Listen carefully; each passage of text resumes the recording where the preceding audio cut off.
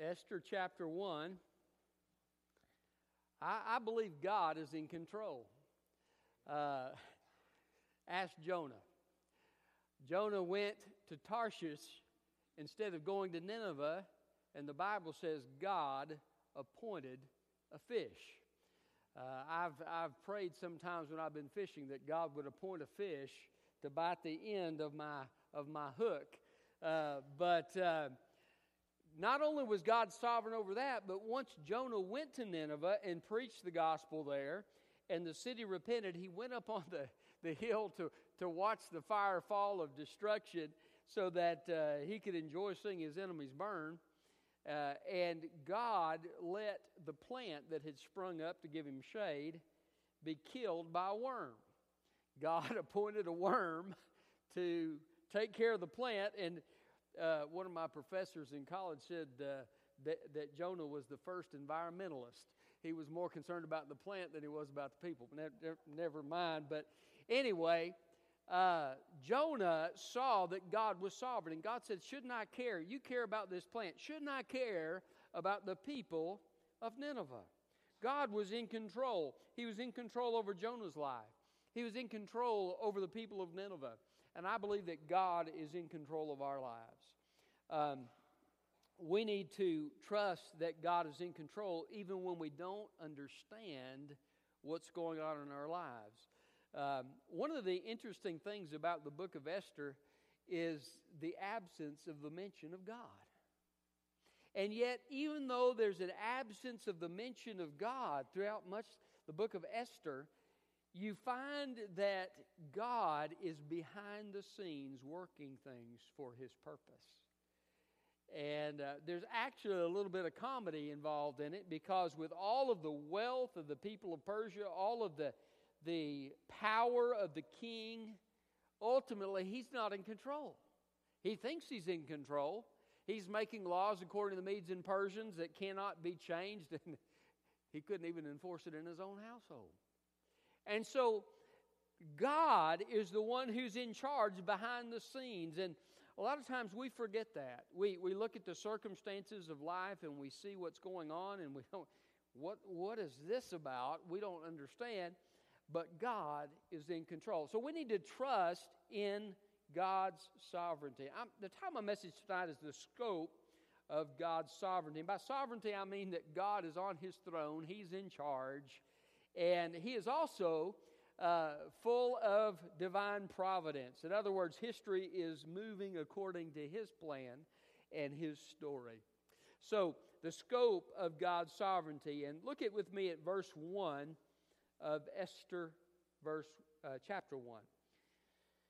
These events took place during the days of Ahasuerus, who ruled 127 provinces from India to Cush. In those days, King Ahasuerus reigned from his royal throne in the fortress of Susa. He held a feast in the 3rd year of his reign for all his officials and staff, the army of Persia and Media, the nobles and the officials from the provinces. He displayed his glorious wealth of his kingdom and the magnificent splendor of his greatness for a total of 180 days. That's some kind of party, 6 months. At the end of this time, the king held a week-long banquet in the courtyard of the garden of the royal palace for all the people, from the greatest to the least, who were present in the fortress of Susa. White and violet linen hangings were fastened with fine white and purple linen cords to silver rods on marble columns. Gold and silver couches were arranged on a mosaic pavement of red feldspar, marble, mother of pearl, and precious stones. Beverages were served in an array of gold goblets, each with a different design. Royal wine flowed freely, according to the king's bounty, and no restraint was placed on the drinking. The king had ordered every wine steward in his household to serve as much as each person wanted. Queen Vashti also gave a feast for the women of King Ahasuerus' palace. On the 7th day, when the king was feeling good from the wine, Ahasuerus commanded Mehuman, Biztha, Harbona, Bigtha, Abagtha, Zethar, and Carcas, the 7 eunuchs who personally served him, to bring Queen Vashti before him with her royal crown. He wanted to show off her beauty to the people and the officials because she was very beautiful. But Queen Vashti refused to come to the king's command that was delivered by his eunuchs. The king became furious, and his anger burned within him. The king consulted the wise men who understood the times, for it was his normal procedure to confer with the experts in law and justice. The most trusted ones were Karshina, Shethar, Admatha, Tarshish, Meres, Marsina, and Memucan. They were the 7 officials of Persia and Media who had personal access to the king and occupied the highest positions in the kingdom. The king asked, according to the law, what should be done with Queen Vashti, since she refused to obey the king Ahasuerus' command that was delivered by the eunuchs? Memucan said in the presence of the king and his officials, Queen Vashti has wronged not only the king, but all the officials and the peoples who are in one of the king Ahasuerus' provinces. For the queen's actions will become public knowledge to all women and cause them to despise their husbands and say, King Ahasuerus ordered Queen Vashti to be brought before him, but she did not come. Before this day is over, the noble women of Persia and Media who hear about the queen's act will say the same thing to all the king's officials, resulting in more contempt and fury. If it meets the king's approval, he should personally issue a royal decree. Let it be recorded in the laws of Persia and Media so that it cannot be revoked. Vashti is not to enter the king Ahasuerus' presence, and her royal position is to be given to another woman who is more worthy than she. The decree the king issues will be heard throughout his vast kingdom, so all women will honor their husbands from the least to the greatest. The king and his counselors approved the proposal, and he followed Memucan's advice. He sent letters to all the royal provinces, to each province in its own script, and to each ethnic group in its own language, that every man should be master of his own house and speak in the language of his own people. The scope of God's sovereignty. What is the scope of God's sovereignty? In other words, what is God sovereign over? First thing I want you to see is that God is sovereign over our days. He is sovereign over our days. Verse 1 says, these events took place during the days of Ahasuerus. This word days is repeated several times in the chapter. But these were difficult days for the people of Judah. They were in captivity. They were under the rule of a tyrant. King Ahasuerus was notorious. As a matter of fact, most people believe it's the same king as King Xerxes of history, and he actually had men who were building a bridge ahead of him when he was going to battle the Greeks. They didn't do it fast enough, and a storm came, and he beheaded them all. I mean, this is the kind of man that he was. He was unhinged, and they were living in a time of increased difficulty and peril as captives in this Persian Empire. But God was in control. God was sovereign in the midst of their circumstances. And one of the things you see as you read this chapter, we know the rest of the story, don't we?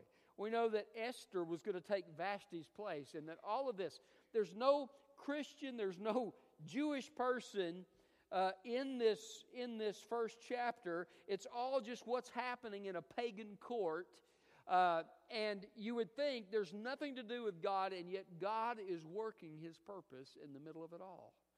So in the times of our lives where we don't understand what's going on, we need to trust the Lord, because God is at work.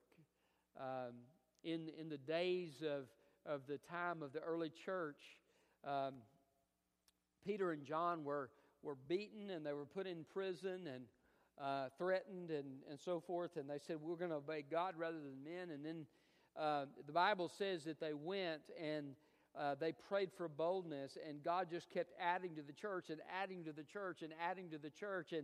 And Gamaliel at one point in a conference of the Jewish leadership said, hey, if this thing is of God, we'll be found to be fighting against God. Despite the persecution, despite what was going on, God was working out His purpose. God is sovereign over our days. In the good times, in the bad times, in the in-between times, God is in control. So trust in God with your days, with your good days and with your bad days and the in-between days. God is faithful. His mercy, His faithfulness, His loving kindness endure forever, as Philip was talking about earlier in that psalm. The scope of God's sovereignty. What is the scope of His sovereignty? He's sovereign over our days. Secondly, He's sovereign over our places. He's sovereign over our places. These events took place during the days of King Ahasuerus, who ruled 127 provinces from India to Cush. Now, provinces are different than the satraps, the satrapies, and so forth. And sometimes people get those things confused. But these were smaller regions within the broader regions of Persia's empire. But in every province, no matter where people were in those provinces, guess what? God was sovereign over those provinces. God was working.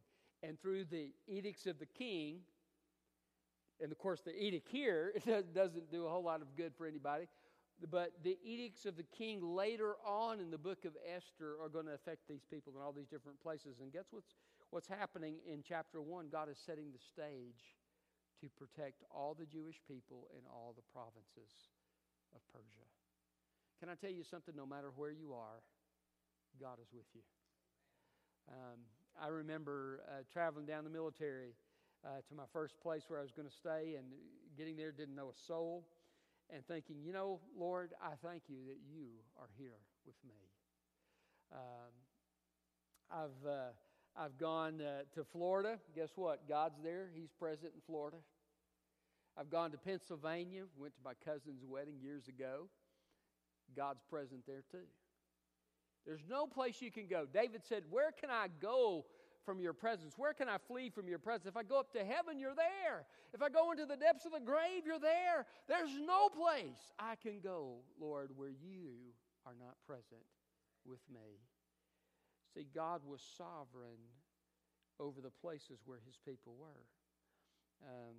A lot of times people would think in those days, well, the gods are local, so this God's in charge of this geographical region, and this God's in charge of this geographical region.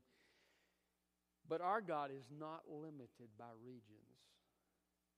He is sovereign everywhere.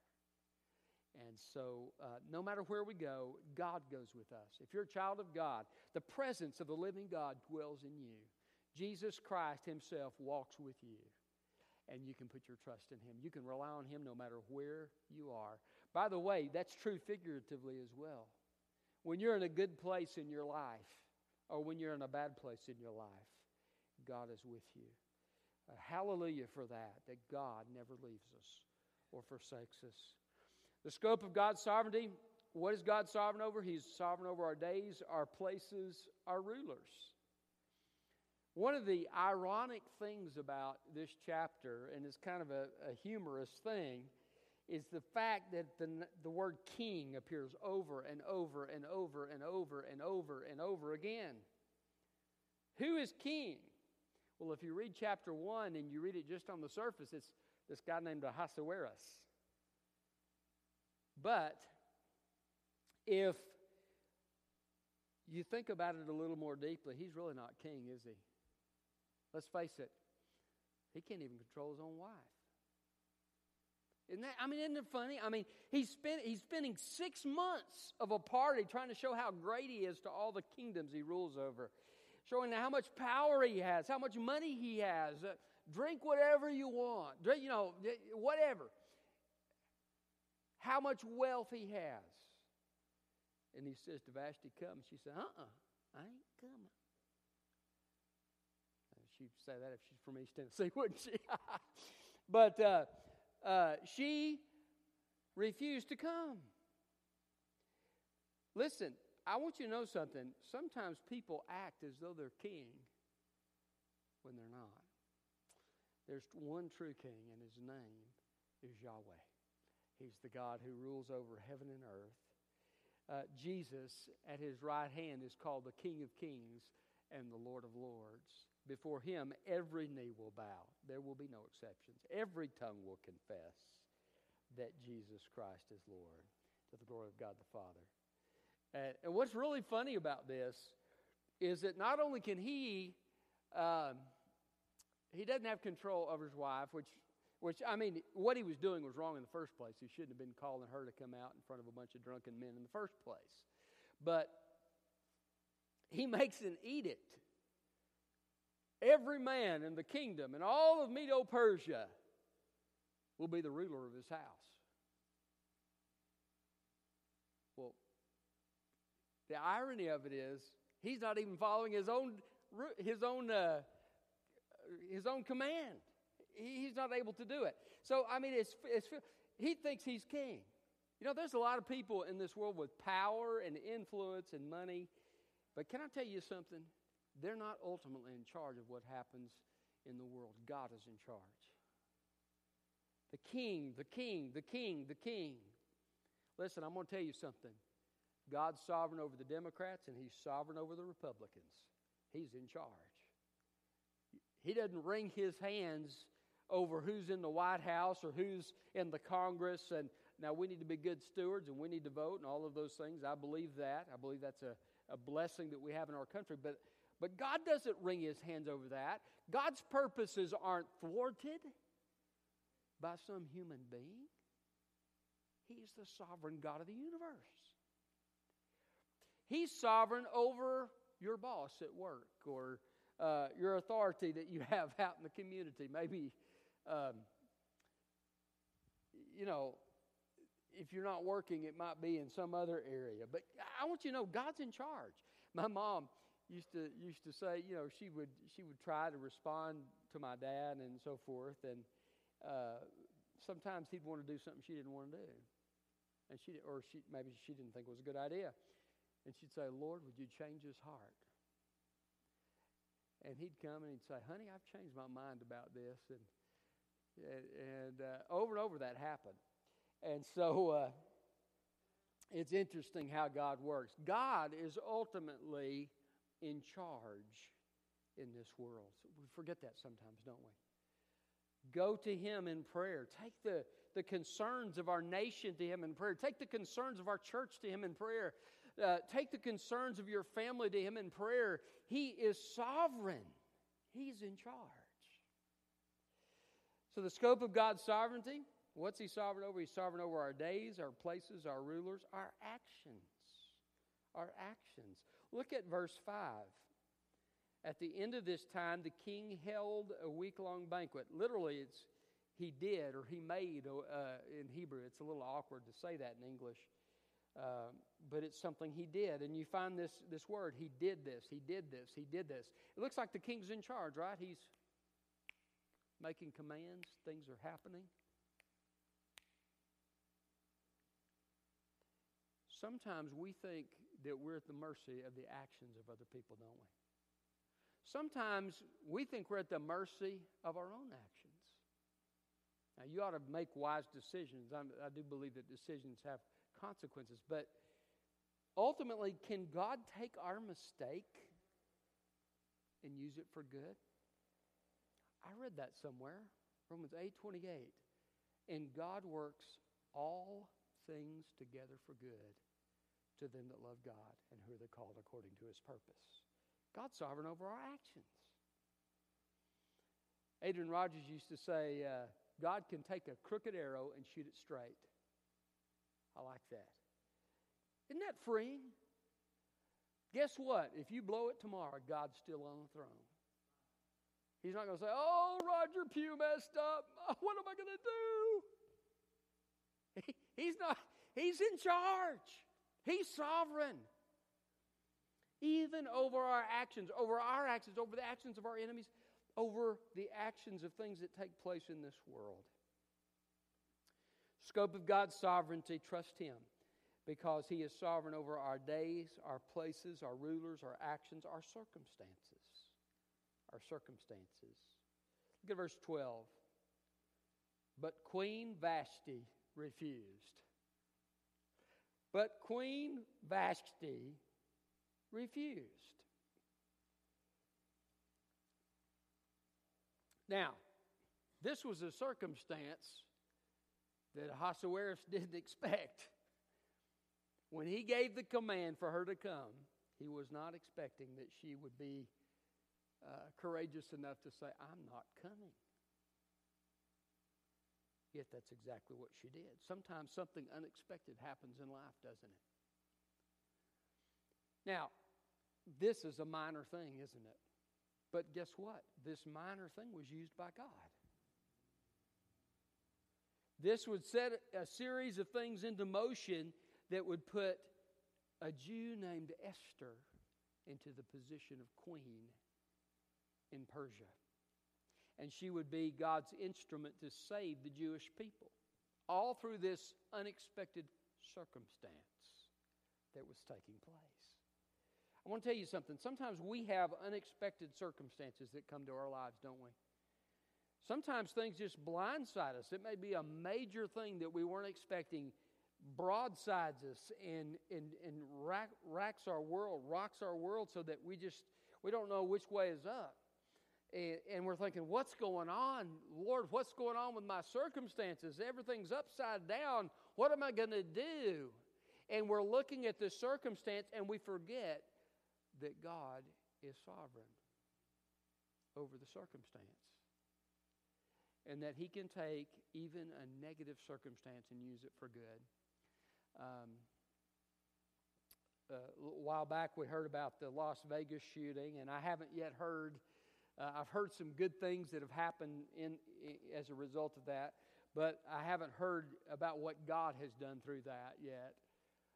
But it made me think of 9/11, which to me, if you're alive then, as I was, and you hear that, and on the radio, we were on the radio. We were driving to the eye specialist in Plano at the time when we heard that announcement. And I remember this sick feeling in the pit of my stomach as we heard what was happening, and we went in. And every day, every time we would go to see that doctor, he would say, "Oh, you came on that fateful day." He would say, you look back at our record. But God was sovereign, and I heard on the radio about what God was doing in New York City and how people had come to Christ and how families had been restored. All of these good things that were happening as a result of something tragic. God is sovereign over our circumstance. He is able to take even the negative circumstances of our lives and use them for good. So, the scope of God's sovereignty is sovereign over our days, our places, our rulers, our actions, our circumstances, our counsel. Look at verse 19. He's met with his counselors, and this is their response to him. If it meets the king's approval, he should personally issue a royal decree. Let it be recorded in the laws of Persia and Media, so it cannot be revoked. Vashti is not to enter the king Ahasuerus' presence, and her royal position is to be given to another woman who is more worthy than she. The decree the king issues will be heard throughout the vast kingdom, and so all women will honor their husbands from the least to the greatest. This is the counsel that the king received. Now, you have to understand, in those days, with a guy as unstable as he was, probably these counselors had learned how to say things in counsel that would not get their head removed from their shoulders. And so they were giving counsel. But isn't it amazing how they give this counsel to say the things he wants to hear, and it ends up fulfilling God's purpose? Did you know? Have you ever had one of those times where maybe you gave counsel to a family member or a friend, and afterwards you wondered, did I give them good counsel? Or maybe you received counsel, and you were wondering, did I receive? Maybe you followed the counsel. Did I do the right thing? Did I not do the right thing? And sometimes we are perplexed a little bit by the things that we face in life, and we do listen to counsel. Have you ever had the experience where you ask several different people and they all give you a different answer? Isn't that frustrating? I was like, okay, I got this down. In the multitude of counselors there is safety, I'm going to ask a bunch of different people. And I got a bunch of different answers. And how frustrating is that? But can I tell you something? God is sovereign even over the counsel that we give and the counsel that we receive. Now, that doesn't mean if you're giving counsel that you shouldn't try to give wise counsel. Counsel that's based on God's Word. And it doesn't mean that if you're receiving counsel, you shouldn't be wise about the kind of counsel that you receive. Be discerning with that. Don't take counsel from the wrong people. Take counsel from people who are godly and take counsel from God's Word. But though that's true, even in the times where we may give or receive the wrong counsel, God is sovereign over it. And God works out His purposes, and He takes even the accidents, quote, quote, accidents of our mistakes, and He uses them for His purpose. As you look at this, I mean, you couldn't make this up, how God is weaving all these things together for His purpose. He's opening a position for Esther. He's providing a way for His people to be saved before Haman's even in the picture, apparently. What an amazing God we serve. He is sovereign. He's in charge. The scope of God's sovereignty, what's He sovereign over? He's sovereign over our days, our places, our rulers, our actions, our circumstances, our counsel, and our messages. Now, the messages are meant to be funny because this is probably written after the circumstances of the book of Esther have already happened, and with a little bit of tongue-in-cheek. He's sending out letters. They don't want people to hear and be wrongly influenced by what's happened in the king's household. So what are they doing? They're sending out letters describing exactly what's happened with an edict. And so they're letting everybody know what the king has done. But sometimes the messages that we receive might be disturbing. I mean, if you had a husband that was a wicked, evil man, and you received this edict from the king, he might use that as an excuse to cause you harm. Sometimes we receive messages in our lives that may be disturbing or messages that may be good, but God is sovereign over those messages. When you get bad news or when you get good news, if you get good news, thank God. Praise His name. If you get bad news, take it to God, because God is sovereign over the bad news as well. The messages that we receive. Sometimes you receive messages that are from the enemy, don't you? Hey, take them to the Word of God. How many times have I heard someone has said something about somebody else, and you begin to hear what this person has said about somebody else, and it sounds just like it came from the pit of hell. It sounds exactly like something the devil would say. Guess what? He probably did say it. He probably put that in that person's mind. That person said that. Guess what? Sometimes people, even that love you, may speak for the devil. Take those messages to the Lord. Base what you believe about yourself and your circumstance on the Word of God, not on what people say. The king is acting like he's in control, but he's not in control. God's in control. Whatever message may be received. Belshazzar received a message about his kingdom being over from God, and that came to pass. Others received messages about opposing armies or things that were going to take place, and took that to God in prayer, and God intervened. I think about Hezekiah. He hears the message from the Assyrians as they're camped around. They've taken all the cities of Judah except for Jerusalem, and they're camped outside Jerusalem, and they're putting Jerusalem under siege. And the Rabshakeh, who is an official of the Assyrian army, is giving a message from Shalmaneser. And he's saying, this is what's going to happen if you resist us, if you don't surrender to us. These are the things your people are going to experience in the siege, and this is what's going to happen after we break through your walls and we destroy you. And he's trying to strike fear into their hearts. And he sends the written letter to Hezekiah of what's been said. And Hezekiah takes the letter and he rolls it out. By the way, they made a fatal mistake. They said, your God's just like every other God. No other God's been able to deliver his people. He's not going to be able to deliver you from us. And Hezekiah rolls it out and he says, Lord, hear what they've said against you. Deliver your people. He's received this wicked message and he says, Lord, this situation is in your hands. And the Bible says that God sent the angel of the Lord, or an angel of the Lord, and he destroyed 185,000 Assyrians in one night. That's the God we serve. Listen, you don't need to be disturbed by the message you receive. It might be a message about sickness, about a health problem. It might be a message about your job. You may or may not keep your job. But whatever the message is, know that God is sovereign over the messages that we receive. He's in charge. And He writes the last chapter.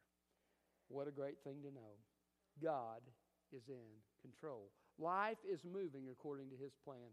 I heard Chuck Swindoll one time give the illustration of the weaving of one of these blankets that looks like a beautiful picture, but underneath it looks all jumbled. And he said, we see the jumbled part, the part that makes no sense. God sees the beautiful picture and the master design. God has a master design for your life. Don't be disturbed by the circumstances and troubles of life. God's in control. God has a plan for your life. Take heart and put your trust in Him. Father, we thank You for Your word. Thank You for the encouragement that it brings to us, Lord. Thank You for the amazing wisdom of Your word. Thank You that You are sovereign, God, that history is moving along according to Your providential plan.